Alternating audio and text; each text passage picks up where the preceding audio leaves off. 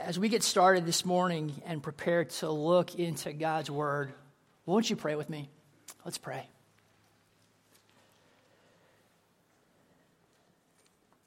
Father, this morning as we come together to have a conversation from what you want to show us out of our Word, out of your Word, allow us to see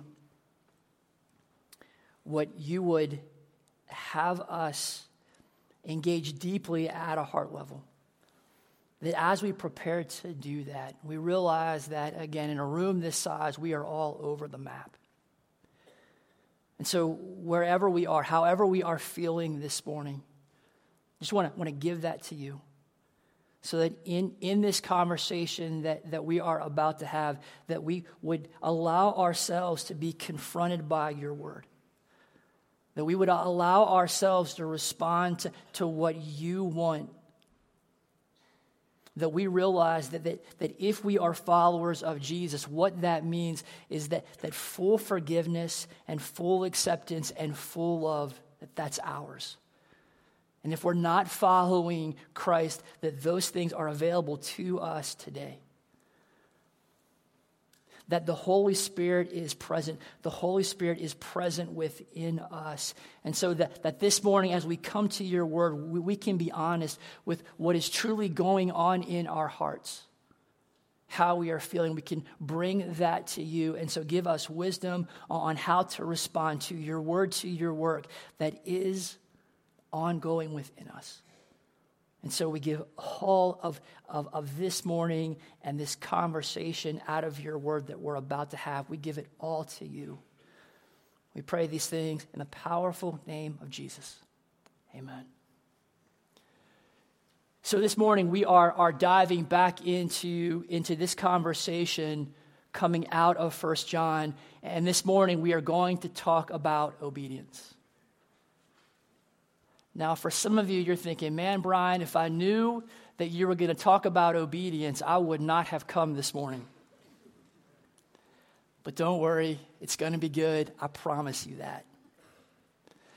We're going to talk about obedience through the filter, through the lens of this verse. It's 1 John chapter 5, verse 3 that says, loving God means keeping his commandments, and his commandments are not burdensome. Anybody want to admit that you struggle with this verse? Anybody want to admit that there are times where God's commandments, that they feel burdensome? They feel difficult. They feel hard. I see a few hands peeking up, right? We're being a little bit shy this morning, but that's okay, right? Because I'll for sure own that.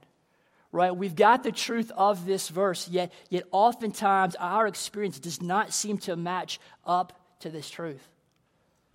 Right, my guess is that most of us in this room feel that way, and so the question becomes then why does keeping God's commandments, why does that feel difficult? And so if we leave this discussion in the abstract and talk about obedience in theory only, well, John's not going to let us get away with that, right? John's going to talk about obedience, but he's specifically tying that call to obedience to the call to truly love those that are around us. See, the way that I said it, if you were here 2 weeks ago, the way that I said it then was that for as complicated as 1 John can seem, and honestly, we've got one of those passages this morning that seems complicated. But for as complicated as 1 John can seem, really John has been giving us 3 ideas that he's been feeding us over and over and over again on repeat. And those ideas are, know the real Jesus. And knowing the real Jesus will make itself real in obedience, and obedience will make itself real in love. If you've been here for any of our prior conversations coming out of 1 John, every single one of those conversations have touched on at least one of these ideas. And in our scripture for this morning, it's 1 John chapter 5, verses 1 through 12. John is going to actually drop all 3 of these ideas on us. And so while it would be easy for us to leave a discussion about obedience in the abstract, to talk about what it means to obey in theory, 1 John is going to tie obedience to the call to truly love those that are around us. So I want us to make this real, right? So as we talk about obedience in general, but our need to obey this call to love specifically, if we go back to where we ended last week with Pastor Corby, our passage from last week ended with 1 John chapter 4, verse 21, which says, "And he, God, has given us this command. Those who love God must also love their Christian brothers and sisters." So we have a command that we are called to obey, a command to love. But we need to make this real for us. So here's what I want you to do. I want you to right now picture in your mind someone that you have a hard time loving, right? Don't call out the name in case that person's sitting next to you, right? But I want you to picture in your mind someone that you have a hard time loving. Somebody who gets under your skin, somebody who maybe you are holding something against, someone who annoys you. Right, I want you to actually picture that person in your mind. Got it? All right, again, I don't want to know who it is, but did that person's name, did that picture come quickly for you? If that's you, let me see your hand. All right, lots of hands going up. Some of us have to work on that one, but for some of us, bam, we got that name.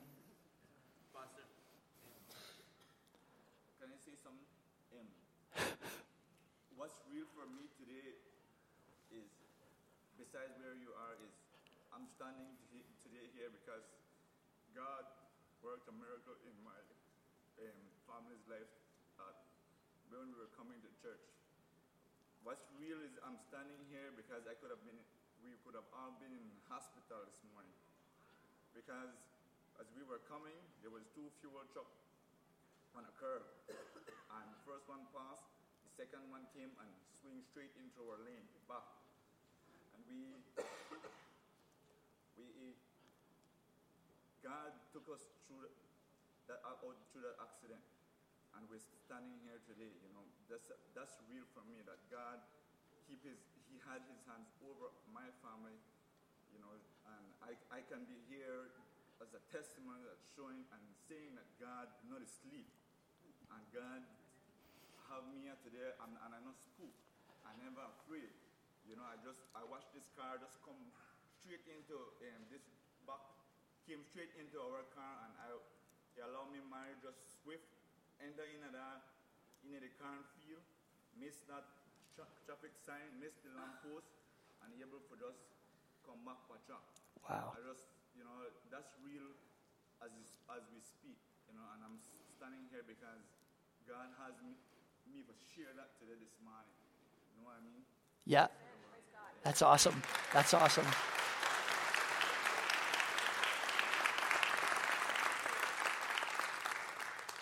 Thank you for sharing that, Frederick. That's right. That's right. So obviously not a planned element in where we're going this morning, right? But that's the real kind of stuff. I mean, honestly, I've been saying this a lot lately, but sometimes church for me can feel like this treadmill that we jump onto, and it's 3 songs and somebody talking in a song and let's get out of here. But we serve a real God.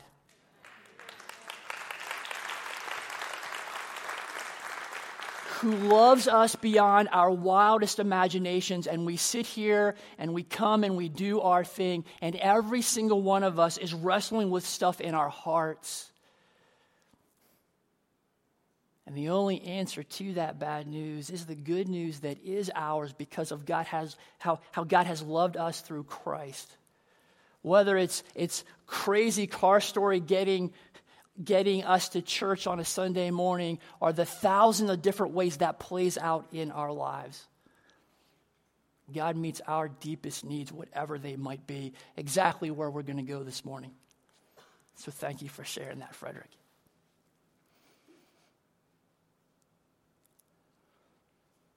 So as you have in mind that person, that God is calling you to love. And man, it's hard. Right? We've got this call to love, this call to obey. But do you realize that when it comes to obedience, there's actually 4 different kinds of people? Again, I'm taking these categories from a professor at the seminary, the School of Theology out at Biola.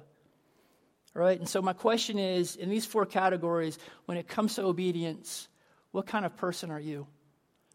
Right? Are you the kind of person that you do not want to do what is right? Right? So as you think about that person who annoys you, you're actually looking around this room going, where are they? Because as soon as I see them, I'm going to walk up to them and I'm going to slug them in the face. Right? If that's you, you're a category 1 kind of person. My guess, though, is lots of us are living in category 2 and category 3, right? You want to do what is right, but you don't. At some level, you want to love that person, but when you see them, something just happens and you lose it. Maybe you're a category 3 kind of person, right? You want to do what is right, and you have some success in that, but there is no joy in doing what is right. There's no joy in that for you. Right? And oftentimes this is where we begin when it comes to obedience. Right? You might even memorize the verse that we just looked at from Corby last week. Those who love God must also love their Christian brothers and sisters. Maybe you've memorized that and you're going through life saying, there's that person. Keep it together. John says, I've got to love this knucklehead. Keep it together. But what happens when that person's antics reach new heights of nonsense? You lose it. Why? Because your grit and your determination and your resolve will only get you so far. Category 4, you want to do what is right and you find joy in doing what is right. Guess what? John's vision for you is that you are a category 4 kind of person. That the category 4 is where you make your home. When it comes to his call to love, when it comes to the call to obey anything that we see coming out of Scripture. And to see that this morning, let's jump into our passage, 1 John. We'll start where we left off last week, 1 John chapter 4, verse 21. And he, God, has given us this command. Those who love God must also love their Christian brothers and sisters. Right? So there's that call to love. John goes on. Now we're in chapter 5, starting in verse 1. Everyone who believes that Jesus is the Christ has become a child of God. And everyone who loves the Father loves his children too. So there's love. Verse 2, we know we love God's children if we love God and obey his commandments. Right? Love and obedience. So John continues with obedience into verse 3. Loving God means keeping his commandments, and his commandments are not burdensome.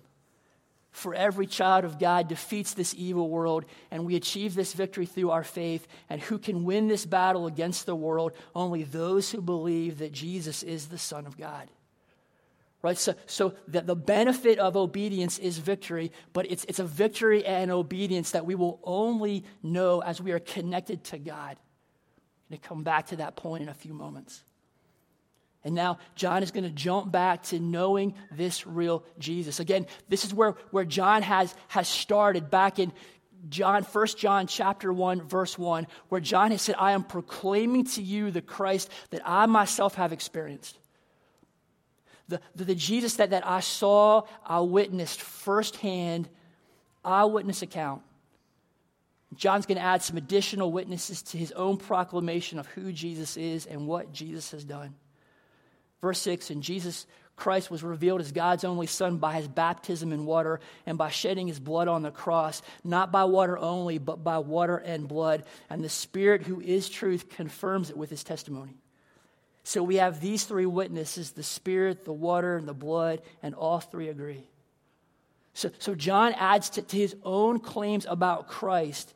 He cites Jesus' baptism where God declares in an audible voice about Jesus, this is my dearly loved Son who brings me great joy. You can read that story in Matthew chapter 3. John cites the death, the burial, the resurrection. That's this reference to blood. The death, the burial, the resurrection of Jesus, which is Christ's own ultimate statement about his identity and his mission.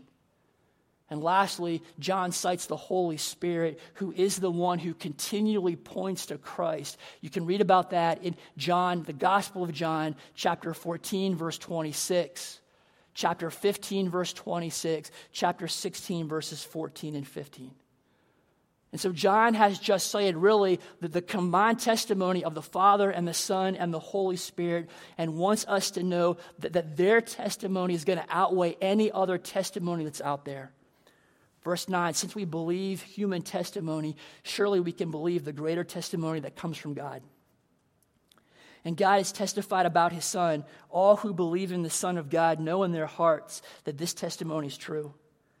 Those who don't believe this are actually calling God a liar because they don't believe what God has testified about his Son. And this is what God has testified. He has given us eternal life, and this life is in his Son. Whoever has the Son has life. Whoever does not have God's Son does not have life. So what John has done in this passage is he's given us all three of his big ideas. Right? He simply come at those ideas. If I can have that next slide, Kevin. He simply come at those ideas in reverse order. John has started with love. He's worked his way to obedience, and then he's worked his way to knowing the real Jesus. And he's ended this passage in verses 11 and 12 by telling us that the payoff to this equation, to this kind of life, is eternal life, forever life. But it's also a joyful life, a full life in the here and the now. And so if we go back to that question that I asked you earlier, when it comes to obedience, what kind of person are you? I said that John's vision for you is that you live in that last category. That's where John wants you to be. When it comes to his call to love, when it comes to his call to obey anything that we see in Scripture, when it comes to that kind of obedience, you are going to need something more than your resolve and your good intentions. The thing that you're going to need is a new kind of heart. In the Bible, the heart is the language that's used, meaning the core of who you are, the center of who you are. You are going to need a new heart from which love flows more and more. And to become that kind of person, you are going to need a power that is far greater than your own capacity, far greater than any power that you possess to renovate your heart, to shape your heart, to form you into the kind of person from which love flows more and more. And as you become that kind of person, guess what you find to be true? 1 John chapter 5, verse 3. God's commandments are not burdensome, right? Because they are naturally flowing out of your heart. Now, there are literally 20 conversations that we could have regarding what we're talking about this morning. You can actually get a graduate level degree in what we're talking about this morning. And so I know that we are only scratching the surface on this. Right? But let's start with the big question then. How do you become that kind of person? The kind of person whose knee-jerk reaction isn't to blow up when that person that I've asked you to picture, when that person walks into the room. And this applies to anything that we struggle to obey. Anything in which we find obedience difficult, hard, or burdensome. How do you become the kind of person who obeys more and more from the heart? That person that I've asked you to picture this morning. That person that you have a hard time loving. The next time that you find yourself losing it with that person. The next time you find yourself getting annoyed or talking behind their back about them, or the many hundreds of different kind of ways that we fail to love those around us. The next time that you fail to love, rather than simply saying, man, I missed the mark again, will you allow yourself to be curious enough as to what is going on inside of you? As to what is going on inside of your heart? The book of Proverbs, we see this. Guard your heart above all else, for it determines the course of your life. Jesus says in Luke chapter 6, a good person produces good things from the treasury of a good heart. Right? The treasury is the stuff that you have stored up inside. And an evil person produces evil things from the treasury of an evil heart. What you say flows from what is in your heart. Right? The things that we do, our doing wrong, our disobedience, our not loving those around us, that behavior comes from someplace. And Jesus is saying that your behavior comes out of your heart, comes out of the core of who you are. Yet in the book of Ezekiel, we see this promise. A promise about God's work, the work of the Holy Spirit in the lives of those who have put their trust in Him. This ongoing renovation project where the Holy Spirit is, if you've placed your trust in Christ, where the Holy Spirit is transforming your heart, is transforming you from the inside out. Ezekiel 36. And I, God, will give you a new heart, and I will put a new spirit in you. I will take out your stony, stubborn heart and give you a tender, responsive heart. And I will put my spirit in you, pay attention to this, so that you will follow my decrees and be careful to obey my regulations. It's exactly what John is getting at in 1 John 5, verse 3.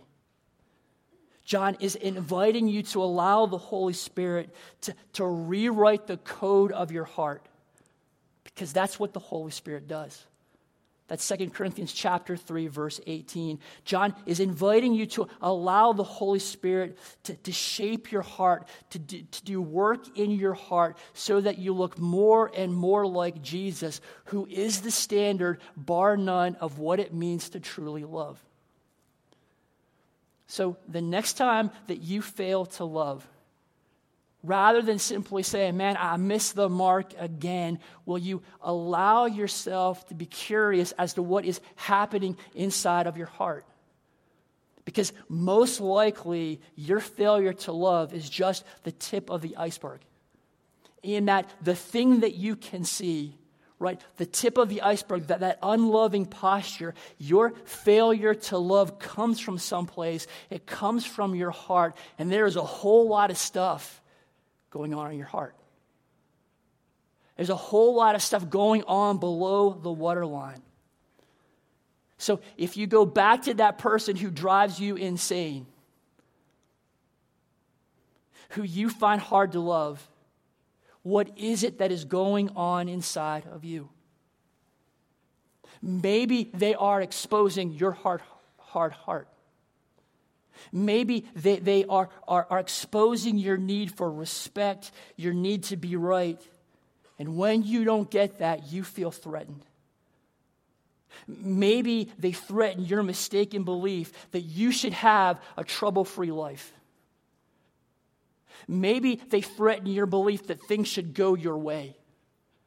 Maybe they threaten your belief that you should always have things under your control. Maybe that person has hurt you deeply in the past, and now you are carrying the weight and the sharp edges of that hurt inside of you. There are any number of reasons that could lie underneath the waterline of an unloving posture. So the question becomes, when you fail to love that person that I asked you to bring to mind a few moments ago, what is going on? Why is your reaction to that person playing out in the unloving way that it does? So if we zoom out, right, the same dynamic is happening anytime that we have disobedience in our lives. There is always something more going on. And as you explore that something more, as you start to look below the waterline, what you tend to find is a need. Something that you need, or something that you think that you need, a need that is not being met. And so you take matters into your own hands. If we zoom back into love, that is so often where that unloving action, that unloving thought, that unloving word, that unloving attitude, that's where that comes from. And so if I'm going to become the kind of person depicted by John in verse 3 of our text, if I'm going to become the kind of person for whom God's commandments, any commandments, but we're talking specifically about love this morning, are not burdensome, then I am going to have to know. That's what Frederick found out this morning. I am going to have to truly know that those deepest needs are being met. That inside our hearts, those deepest needs that are driving my unloving behavior, I'm going to have to know that my deepest needs are being met and have been met. And this is the reason that John is going to always take us back to Jesus. This is the reason that John is going to center us on Christ, because it is only Christ who meets all of your deepest needs with deepest love. It's only God who can take that love deep into your heart. You do not have the power to love yourself enough. It's only God who can take that love deep into your heart to convince you that your deepest needs that are driving you from beneath the waterline, that those deepest needs are being met. Your need for security, your need to be safe, your need for significance, your need to be valued, your need to matter, your need to be loved. You will only ever find those needs met truly and fully in Christ. And that's why John ends this passage depicting life, eternal life and full, abundant, joyful life in verses 11 and 12 of our passage. And so, here's what I want you to do with what we're talking about today. When it comes to that person that you have brought to mind, that person that you are having a hard time loving, I want you to recognize the iceberg. That your unloving posture toward that person is coming from someplace. There is something going on in your heart. Secondly, in regards to that person in that situation, will you pray David's prayer coming out of Psalm 139? God, search me. God, know my heart. Test me and know my anxious thoughts. See if there's any offensive way in me and lead me in the way everlasting. This morning we've talked a lot about God, but I want us now to talk to God. I'm going to give you a few seconds here in just a few moments. But even into this next week, will you spend time actually talking to God in honesty? Actually listening to God in honesty about what is going on in your heart when it comes to that person. Will you pray, God, what do you want me to see when it comes to that person? What do you want me to see about my heart? God, when it comes to that person, what do you want me to see about you? And then thirdly, God, because you lead in the way everlasting, what are you inviting me to do with what you are showing me? If we can hop back to that prior slide. We're going to end by simply praying.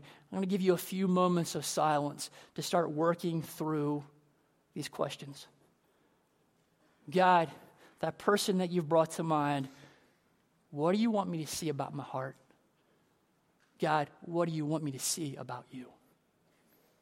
Let's pray.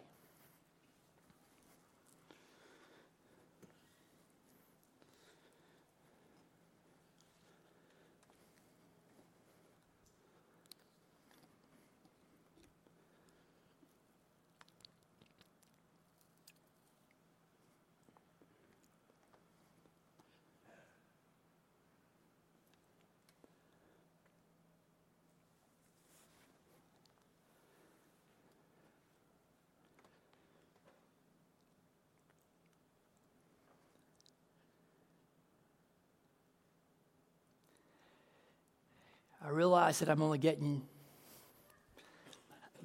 you a few moments of time here. I'm going to actually take these questions and put them up on our Facebook page. So if you want these, those will be there. But this week, I dare you. I actually dare you to keep praying this. Again, there's 20 conversations that could come out of this, and our time is short this morning. But to become that 1 John chapter 5, verse 3 kind of person, if you want help in navigating this in your life, because our time is so short, and I say this in all sincerity, if you want help in navigating this in your life, reach out to me. This morning, I'll be down front after we close or someplace here out in the hallway. Or if you can't catch me, then my contact information is in the back of the bulletin. But for me, I want you to know that I would count it both an honor and a privilege to talk with you about what we've discussed this morning. Next Sunday is Easter. And as we get ready for Easter, let's remember all that God has done for us through Jesus, that we might walk in the way everlasting. Let's sing about how God has loved us through Christ, how God has met our deepest needs through Jesus. Let's sing.